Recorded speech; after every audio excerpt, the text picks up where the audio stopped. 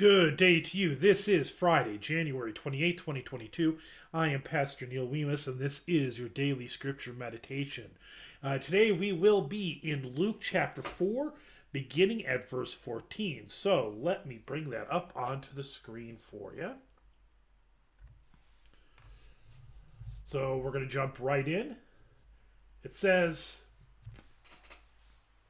"And Jesus returned in the power of the Spirit to Galilee, and a report about him went out through all the surrounding country. And he taught in their synagogues, being glorified by all. And he came to Nazareth, where he had been brought up. And as was his custom, he went to the synagogue, and on the Sabbath day, and he stood up to read. And the scroll of the prophet Isaiah was given to him. He unrolled the scroll and found the place where it was written, 'The Spirit of the Lord is upon me, because he has anointed me to proclaim good news to the poor.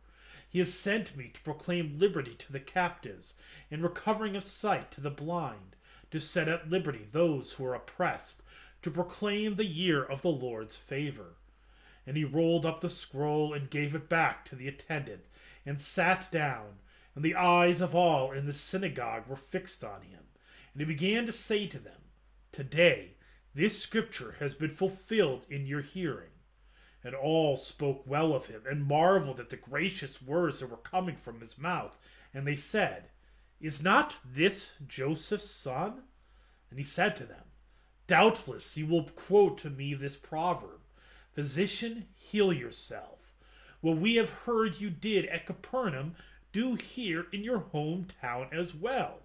And he said, 'Truly I say to you, no prophet is acceptable in his hometown. But in truth I tell you, there were many widows in Israel in the days of Elijah, when the heavens were shut up 3 years and 6 months, and a great famine came over all the land. And Elijah was sent to none of them, but only to Zarephath, in the land of Sidon, to a woman who was a widow. And there were many lepers in Israel in the time of the prophet Elisha, and none of them was cleansed, but only Naaman the Syrian. When they heard these things, all in the synagogue were filled with wrath, and they rose up and drove him out of the town, and brought him to the brow of the hill on which their town was built, so that they could throw him down the cliff. But passing through their midst, he went away." So there's actually quite a bit to this text. And granted, if you were to go listen to the sermons, I just preached on this text this previous weekend. So I apologize, there's going to be a little bit of repeat in that regard. First off is he's in Nazareth, his hometown. Nazareth is a very small town. A town of probably maybe 50 people was the population. It was really, really small. And it's one of those towns where everybody knows everybody. And so Jesus is at the synagogue. He's in worship on the Sabbath, setting a good example for us. We should be in worship on every week, just like Jesus was. And so he's handed the scroll. This was the assigned reading for that day. We have assigned readings for that day. That we continue that precedent today. And so he stands to read, and he sits down to teach and preach, which was the custom at the time. To which he says, "Today this scripture has been fulfilled in your hearing."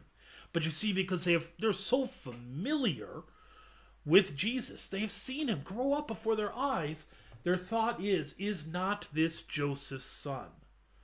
This is one of the difficulties of being a leader in your hometown where you grew up. This is why they don't send pastors to their hometown, because people know them when they're kids. It's hard to take. People have difficulties taking them seriously, seeing them as the person they are. And so here they have that difficulty of seeing Jesus for who he is. "Physician, heal yourself." This is kind of similar to what happened previously when Jesus was tempted by the devil. The devil said, "If you are the Son of God, do this."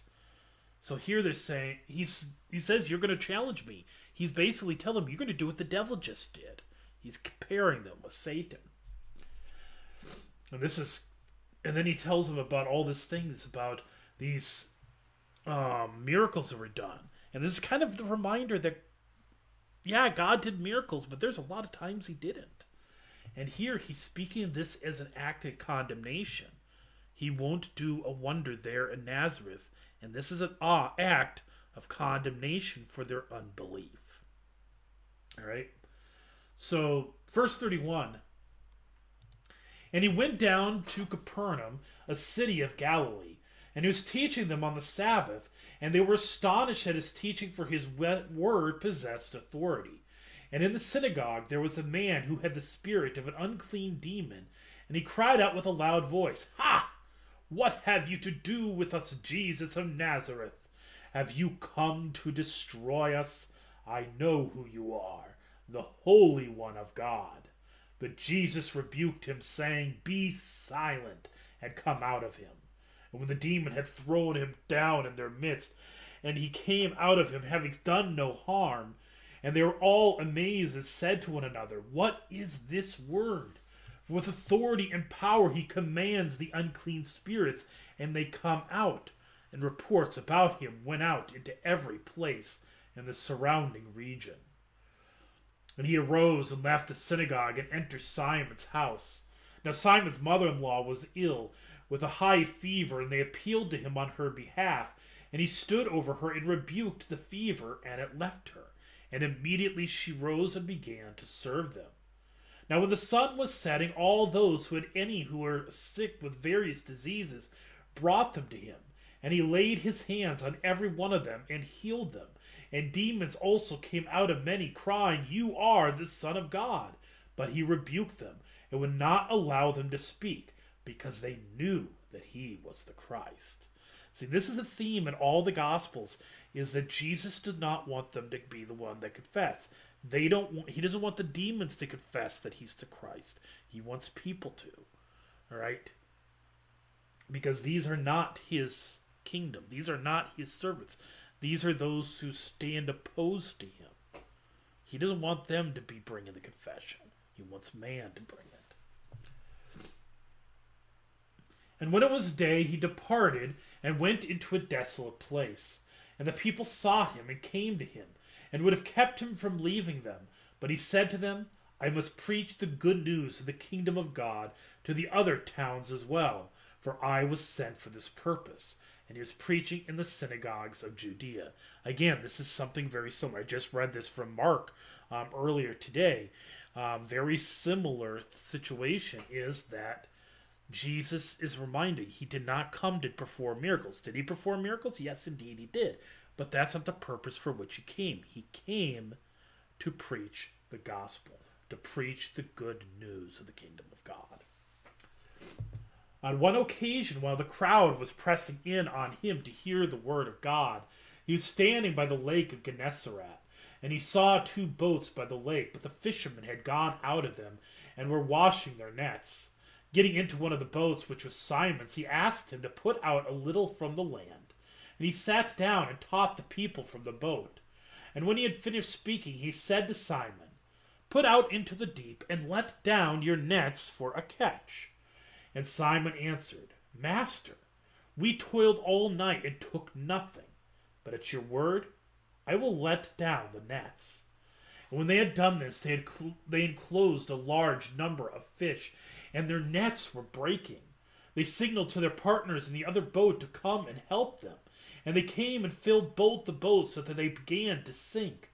But when Simon Peter saw it, he fell down at Jesus' knees, saying, "Depart from me, for I am a sinful man, O Lord."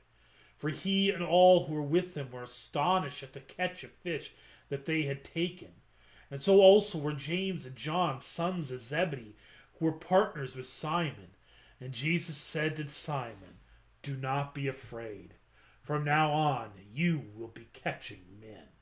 And when they had brought their boats to land, they left everything and followed him. So there's the text for today. And in Luke's account of this, there's details that are not in the others. Specifically, Peter's confession. He fell down on his knees. "Depart from me, for I am a sinful man, O Lord." This is not included in Mark or Matthew's account. But this gesture of Peter it's a reminder of all of our gestures. We do not deserve to come into the presence of God, and yet by His grace and mercy, He brings us to Him. He leads us to Him, and he even more, He gives us a task of the privilege of proclaiming the wondrous news of salvation for man unto the world. He gives it to you. He gives it to me. This is a wonderful reflection of Isaiah 6, and in fact, this will be the gospel lesson, not this Sunday, but the Sunday after. This is the gospel lesson. Isaiah 6 is the Old Testament reading. And Isaiah 6, he talks about, Isaiah seeing the Lord and exalted on the throne in His throne. He says, "Woe am I, for I am a man of unclean lips." Very similar reaction. It's a reaction of humility, recognizing who we are before a holy and righteous God, and how gracious He is to let us be in His presence. So, let us pray. Lord God, Heavenly Father, though we are unworthy to be in Your presence, You welcome sinners such as us, and You give us forgiveness. You clothe us with Your righteousness. You purge us of all iniquity. For this we give You thanks.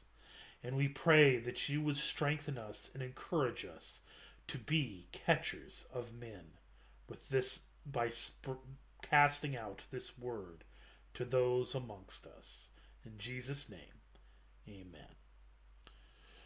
So, at this time, we switch over to the reading from the Large Catechism, and we're going to see how far we get with this.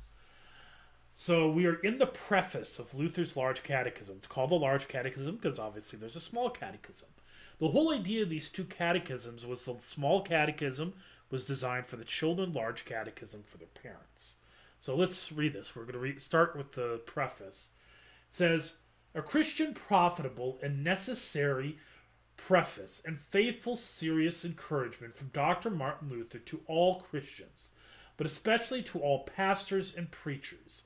They should daily exercise themselves in the Catechism, which is a short summary and epitome of the entire Holy Scriptures.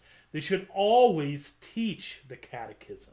We have no small reasons for constantly preaching the Catechism, and for both desiring and begging others to teach it. For sadly, we see that many pastors and preachers are very negligent in this matter, and slight both their office and this teaching. Some neglect the catechism because of great and high art, giving their mind, as they imagine, to much higher matters. But others neglect it from sheer laziness and care for their bellies. They take no other stand in this business than to act as pastors and preachers for their belly's sake. They have nothing to do but to spend and consume their wages as long as they live, just as they used to do under the papacy. They now have everything they are to preach and to teach before them abundantly, clearly, and easily in so many helpful books. These truly are sermons that preach themselves. Sleep soundly, be prepared and thesaurus, as they used to be called. Yet these preachers are not even godly and honest enough to buy these books, or even when they have them to look at them or read them. Oh, they are completely shameful gluttons and servants of their own bellies. They are more fit to be swineherds and dog tenders than caretakers of souls and pastors. Whew. Tough words again. Just like the small catechism.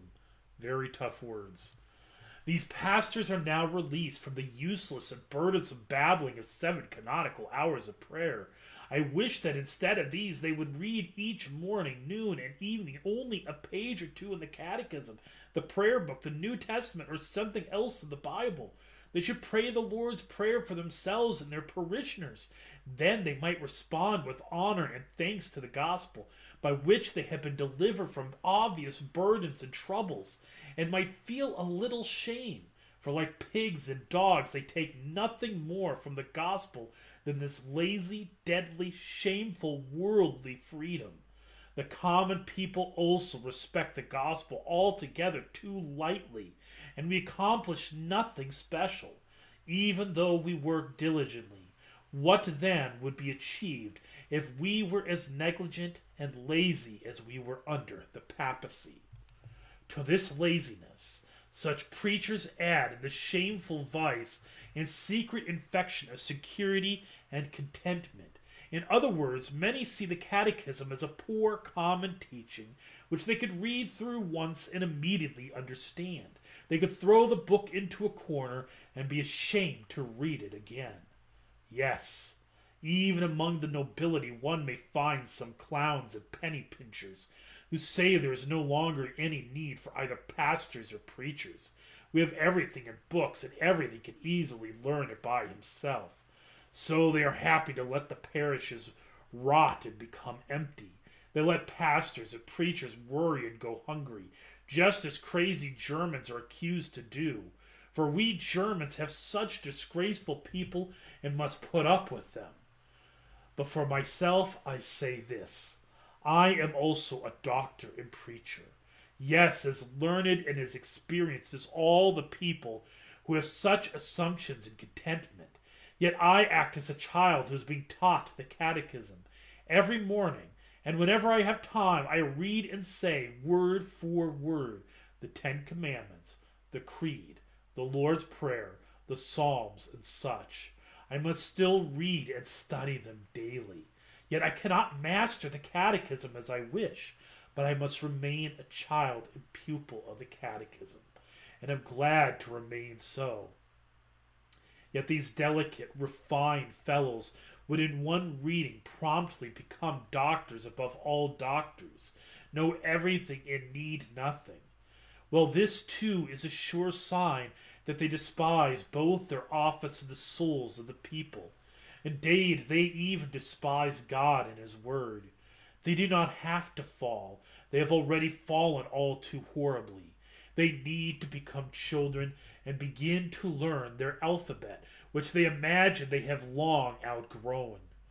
Therefore, for God's sake, I beg such lazy bellies or arrogant saints to be persuaded and believe that they are truly not slow learned or such great doctors as they imagine. They should never assume that they have finished learning the parts of the catechism or know it well enough in all points, even though they think they know it ever so well. For even if they know and understand the catechism perfectly, which however is impossible in this life, there are still many benefits and fruits to be gained if it is daily read and practiced in thought and speech. For example, the Holy Spirit is present in such reading, repetition, and meditation. He bestows ever new and more light and devoutness. In this way the catechism is daily loved and appreciated better, as Christ promises in Matthew 18, verse 20. For where 2 or 3 are gathered in my name, there am I among them. Besides, catechism study is a most effective help against the devil, the world, the flesh, and all evil thoughts. It helps to be occupied with God's word, to speak it and meditate on it, just as the first psalm declares people blessed who meditate on God's law day and night. Certainly, you will not release a stronger incense or other repellent against the devil than to be engaged by God's commandments and words, and speak, sing, or think them. For this is indeed the true holy water and holy sign from which the devil runs, and by which he may be driven away. There you go. Very harsh, very stern words, reminding the importance of learning your catechism. You're done with confirmation. You're not done with the catechism. Keep meditating on it. Pastors especially, but even laity. Meditate on it. Pray on it. So, let's pray the Lord's Prayer. Our Father, who art in heaven, hallowed be thy name. Thy kingdom come. Thy will be done, on earth as it is in heaven. Give us this day our daily bread, and forgive us our trespasses, as we forgive those who trespass against us. And lead us not into temptation, but deliver us from evil. For thine is the kingdom, and the power, and the glory, forever and ever. Amen.